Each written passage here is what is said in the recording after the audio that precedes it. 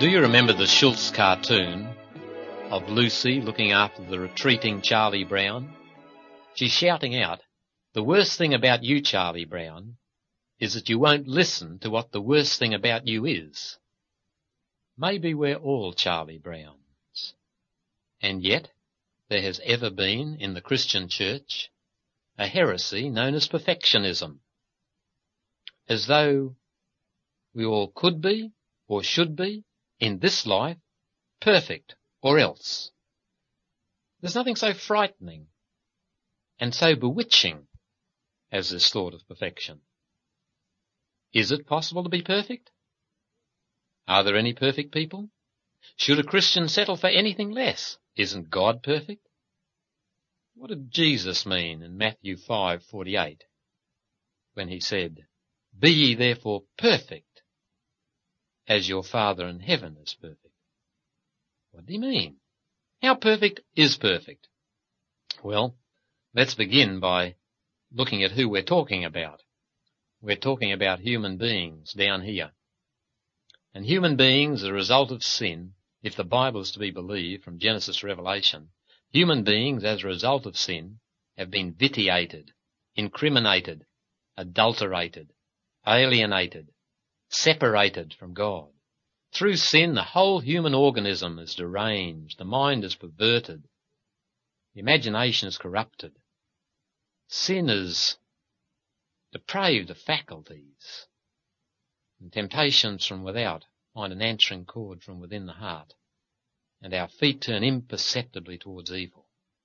Sin exists over all men as a burden, as a tyrant, and as within us as a traitor. All of us are naturally selfish, naturally weak. The biblical descriptions are not flattering. We're told in Genesis 8:21 that the imagination of man's heart is only evil continually from his youth. Jeremiah tells us in chapter 13:23 that the human heart is desperately wicked, deceitful above all things. Who can know it? We're told in the 17th chapter of the same book that even if an Ethiopian could change his skin or a leopard his spots, the sinner cannot change his nature, no more than the leopard or the Ethiopian. And then in Romans chapter 3, we have statement after statement about our natural condition. None is righteous, not one. No one understands. No one seeks for God. All have turned aside. All have done wrong. No one does good, not even one. And so on. That every mouth may be stopped and the whole world be held guilty before God. It says in the 19th verse of that 3rd chapter. When you think of the biographies of Scripture, are there any perfect people in Scripture apart from Jesus? David is one of the most loved characters of Scripture, but he sinned grievously. Think of the Psalms, that revelation of the human heart. In Psalm 40 and verse 12, the psalmist says his iniquities are more than the hairs of his head. That's not too perfect. In Psalm 130 and verse 3, it says, "If thou, Lord, shouldst mark iniquities, who would stand?" In Psalm 143 and verse 2, "In thy sight shall no man living be justified." Read the penitential Psalms, Psalm 32, Psalm 51. In the latter psalm, David says, "Behold, I was brought forth in iniquity, and in sin did my mother conceive me." Think of Peter, the chief of the apostles, the one whose name always heads the list in every list of the 12. Was Peter perfect? The one who denied his Lord with cursing and swearing? So Bible biography does not encourage us to think that perfection would be an easy matter, or that too many have attained it. Take the Lord's Prayer. Why is it the Lord puts in this prayer, "Give us this day our daily bread, and forgive us our trespasses"? We can understand the first part. But why this one? "Give us our trespasses." Does the Lord take it for granted there'll always be trespasses to confess that'll need forgiveness? Or is there a limit to the Lord's Prayer? Do we only pray the Lord's Prayer till we attain to perfection? What about the epistles? Read the last half of every epistle. It's always talking about carefulness and behaviour. It's always assuming that we each have a long way yet to go. The epistles never suggest that any of us have immaculate characters with no progress to make. And I think of Paul, perhaps the greatest of Christians. Paul himself says in 1 Corinthians 9:27 that he had to keep his body under, batter it black and blue, one translation says, lest having preached to others, he says, I myself should become a castaway. In 2 Corinthians 12:7, he tells us he was given a thorn in the flesh, lest he should become uplifted with pride. In 2 Corinthians 7:5, he speaks about an experience where within were fightings, without were fightings, and within were fears. And fear is sin. We were meant to trust and not be afraid. And so even Paul, the greatest of the Christians, was not perfect. Read Philippians 3, where he says, not as though I had already attained or were already perfect, but one thing I do, forgetting the things that are behind, I press toward the mark. But then he says a strange thing. He says, and as many of us as be perfect be like-minded. That is, those who are perfect will confess they're not perfect. Maybe that's a clue to the meaning of the word. We'll come to that again later. In James chapter 3 and verse 2, we read, in many things we all offend. And in 1 John 1:8, if we say we have no sin, we deceive ourselves, and the truth is not in us. And in Luke 17:10, Christ tells the apostles, when you've done all these things, then say we are unworthy servants. Take those apostles. How perfect were they? They were argumentative. They were proud. They were cowardly. They were selfishly ambitious. In Galatians 5:17, after the cross, after Pentecost, Paul writes, the flesh lusts against the spirit, and the spirit against the flesh, and ye cannot do the things that ye would. And this is expanded in Romans chapter 7. And I read there, verse 14, we know the law is spiritual, but I am carnal, sold unto sin. I do not understand my own actions, for I do not do what I want, but I do the very thing I hate. Now if I do what I do not want, I agree the law is good. So it's no longer I that do it, but sin that dwells within me. For I know that nothing good dwells within me, that is in my flesh. I can will what is right, but I cannot do it. For I do not do the good I want, but the evil I do not want is what I do. Now if I do what I do not want, it's no longer I that do it, but sin that dwells in me. So I find it to be a law that when I want to do right, evil lies close at hand. I delight in the law of God, my inmost self, but I see in my members another law at war with the law of my mind, making me captive to the law of sin that dwells in my members. Wretched man that I am, who will deliver me from this body of death? There's no reason to suppose that Paul is here speaking about flagrant sins like lying and theft and adultery and so on. Rather, this is the language of a man who's in love with the law of God, and the slightest evil desire overwhelms him with contrition and penitence. This is the language of a man who's found the great gap between the achievement of the best men and what the law actually calls for. This man knows that to take pleasure in the thought of sin is sin. This man knows that the desire to sin is sin. It's certainly not talking about flagrant transgression, but it's clear the writer did not think he was perfect. And he wasn't talking about an experience of years ago before he learnt the secret of the victorious life. When he says, wretched man that I am, he doesn't mean wretched man I used to be. Well, what shall we make of all this? Perhaps we should say, surely after Pentecost it can be different. No, my friends, even after Pentecost we find the disciples imperfect. Galatians 2 says that Peter was to be blamed, that he vacillated and repeated his earlier mistake, turning his back on the Lord, really. Paul and Barnabas quarrelled and separated. Even after Pentecost, sin remained in believers, but it did not reign. And that's important, because sin should not have dominion over a true believer. It exists, he must fight it, it should not dominate his life. But he does make mistakes. A walk, my friends, is just a continually interrupted falling. Well, what does Matthew 5:48 mean? If, as James 3:2 says, in many things we all sin, if, as 1 John 1:8 says, we cannot say we have no sin, if we're to pray, forgive us our trespasses, what does Jesus mean when he says, be ye therefore perfect? Well, we find help in the parallel passage in the Gospels in Luke chapter 6. Here we also have an account of the Sermon on the Mount. I want you to notice what it says in the parallel passage, to be ye therefore perfect, the one that's found in Matthew 5. I'm reading now from this passage in Luke chapter 6, and I'll read from verse 35, and you'll notice it's the same context as in Matthew 5. Love your enemies and do good and lend, expecting nothing in return, and your reward will be great, and you will be sons of the Most High, for he is kind to the ungrateful and to the selfish.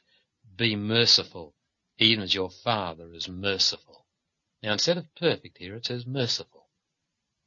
Jesus means this, that a child of God will behave to other people the way God has behaved towards him. He will be a mature believer, not threatened within by people's antagonisms and hatred and vengeance. He will behave to them as God has, with mercy, with love. The only perfection of which the Christian is capable is that of the mature intent of love. Be ye therefore merciful. That's the only perfection available to us in this life. Well, if these things are true, how is it there are so many perfectionists? How can they? Well, my friends, they have a basic assumption that our obligation is determined by our ability. They say God wouldn't ask more of us than we can do, but they forget the law was given to sinless Adam, and God has not reduced his claims. Charles G. Finney, a wonderful man of God, was yet a perfectionist, and he would often argue like this. If it's not a practicable duty to be perfectly holy in this world, it will follow that the devil has so completely accomplished his design of corrupting mankind that Christ is at fault and has no way to sanctify his people but by taking them out of the world. If perfect sanctification is not attainable in this world, it must be either from a want of motives in the gospel or a want of sufficient power in the Spirit of God. That was Finney's argument, but my friend, it's not good enough. As Warfield said in later years, it would be a poor reader indeed who did not perceive at once that such dilemmas could be applied equally to every evil with which man is afflicted, not just sin, but disease, death, the uncompleted salvation of the world. If it's not a practicable thing to be perfectly well in this world, then Jesus Christ has been vanquished by the devil and has no way to make his people well, except by taking them out of the world, if Finney's right. If freedom from death is not attainable in this world, according to Finney, it must be due to want of sufficient power in the Spirit of God.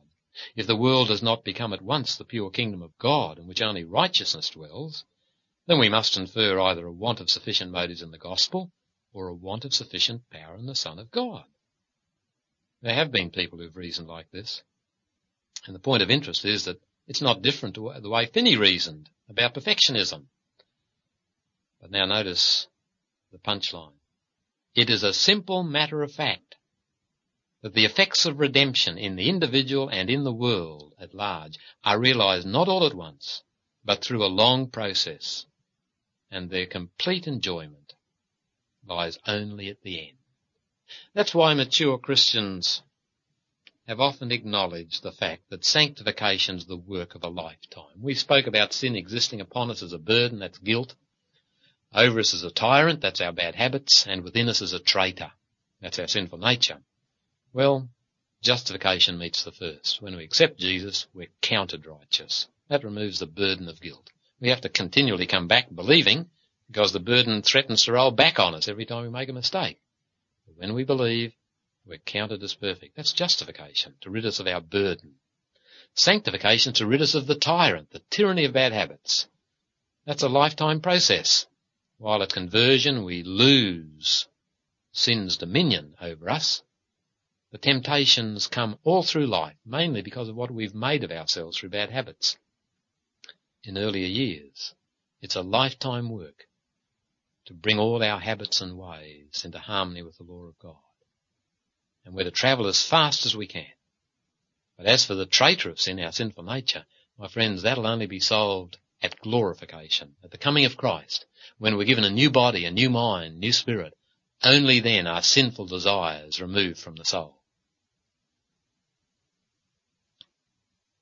Perfectionists usually lower the standard of the law of God. They forget that it takes in our very thoughts and desires. The 10th commandment only mentions a wrong thought, coveting. Perfectionists forget that. They forget about the past, that all of us owe God 10,000 talents, according to the parable in Matthew chapter 18. And that was 150,000 years of wages. It's not enough to roll up our sleeves and say, I'll make no more mistakes. We've all made enough mistakes in the past to hang us, my friends. 10,000 talents, that's the tax income approximately of California. Which of us could pay that back? It's unpayable, my friends. We have to depend on Calvary.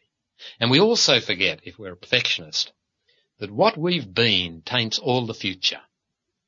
Once a stone is thrown from the hand, my friends, its future course is largely determined. And our mistakes of the past do vitiate the future. They do not mean eternal loss, because every day can be a new day to him or her who believes. But our past does taint us, does make it impossible for us to reach as high as we might have reached had we never sinned. Well, does all this mean we're to be content with our failings and our sins? Does it mean we can be careless about our mistakes? No, indeed, my friends. A Christian cherishes the highest of ideals, higher than the highest human thought can reach, is God's ideal for his children. He wants to be like Jesus Christ. She wants to be like her Master and Lord. But ideals are like stars. We can guide our course by them, but we cannot touch them. God judges us by our direction, my friends, not by the occasional good deed or the occasional bad deed, but by the tenor of our habitual words and actions. Isn't that the way even our children judge us? Thank God. Not by our occasional mistakes with them, but by our habitual attitude. And God judges us the same way. Justification, my friends, is continuous. It's not just something that happens at the beginning. Justification and sanctification run like two railway lines right throughout life. You know, in 1 Kings chapter 14 and verse 8, it speaks about David having kept all God's commandments. That's a rather remarkable statement.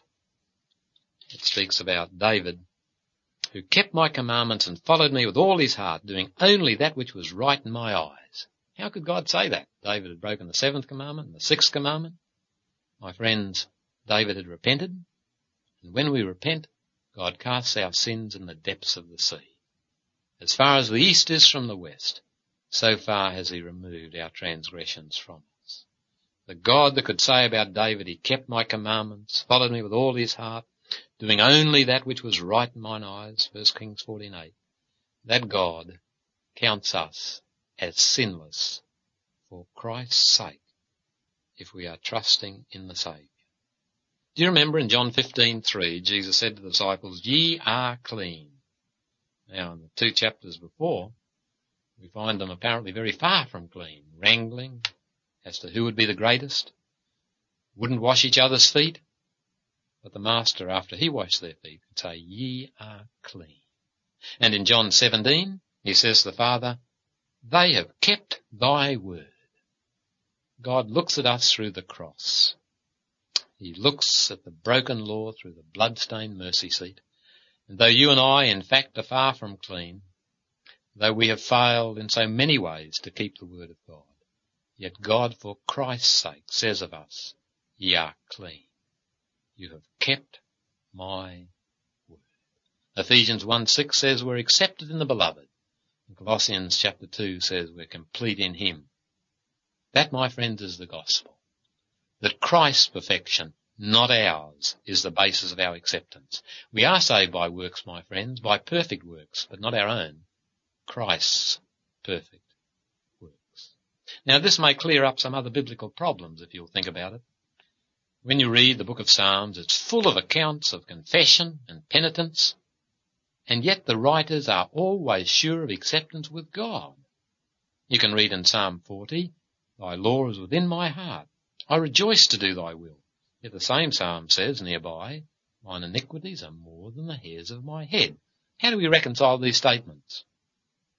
How is it that only one psalm out of the whole batch of 150 fails to end in victory and praise? That's Psalm 88. That's the only exception. I'll tell you why, my friends. The psalmist believed in the everlasting covenant. He believed that because he was within the covenant, that through the blood of the sacrifice, through the intercession of his priest, he was accepted of God even though he was making mistakes, even though he was a sinner. That if his intent was to glorify God, if he was putting forth his best efforts to that purpose, then despite his stumblings, he was within the covenant and accepted by God as sinless. That's why when you read the first epistle of John, you read that everybody's either a child of God or a child of the devil. There aren't any greys there, only whites and blacks. The reason being that by righteous is not meant the ethically perfect, but the faithful, those who trust in God's goodness, those who are motivated by his love, those who respond with faith and love and obedience, though all of these are defective. Speaking of 1 John reminds me of 1 John chapter 3, where it says that those who are born of God do not commit sin. Now this is a text that's often used by perfectionists. What does that mean? It's repeated twice in the chapter, that the real Christian doesn't sin. Verse 6, no one who abides in him sins. Verse 8, he who commits sin is of the devil. Verse 9, no one born of God commits sin. Well, my friends, here again, John is talking in terms of blacks and whites. By sin, he means presumptuous transgression. Remember, the same writer in the first chapter says if we say we have no sin, we deceive ourselves. What he's talking about in the third chapter is deliberate, presumptuous transgressions. Sins of rebellion, in other words, not sins of weakness. A Christian is guilty of sins of weakness, which he hates, which he strives to turn away from. These bring no condemnation. Let me read you from the 5th chapter of this book. The same epistle of John, first epistle. In the 5th chapter, it says in verse 16, if anyone see his brother commit a sin that is not unto death, he will ask, and God will give him life for those whose sin is not unto death. But there is a sin which is unto death. I do not say he should pray for that. Now I would recommend that you read Numbers chapter 15 and that you read Psalm 19, whereas with this chapter, the Bible distinguishes between sins that are not unto death and sins that are. The sin unto death, my friends, is the deliberate, rebellious transgression that says, I don't care what you think, God, I'm going to do this regardless. That can separate us from the Almighty. That can bring judgment and death if not repented of. But my friends, the sins we hate never bring condemnation. The sins of weakness do not separate us.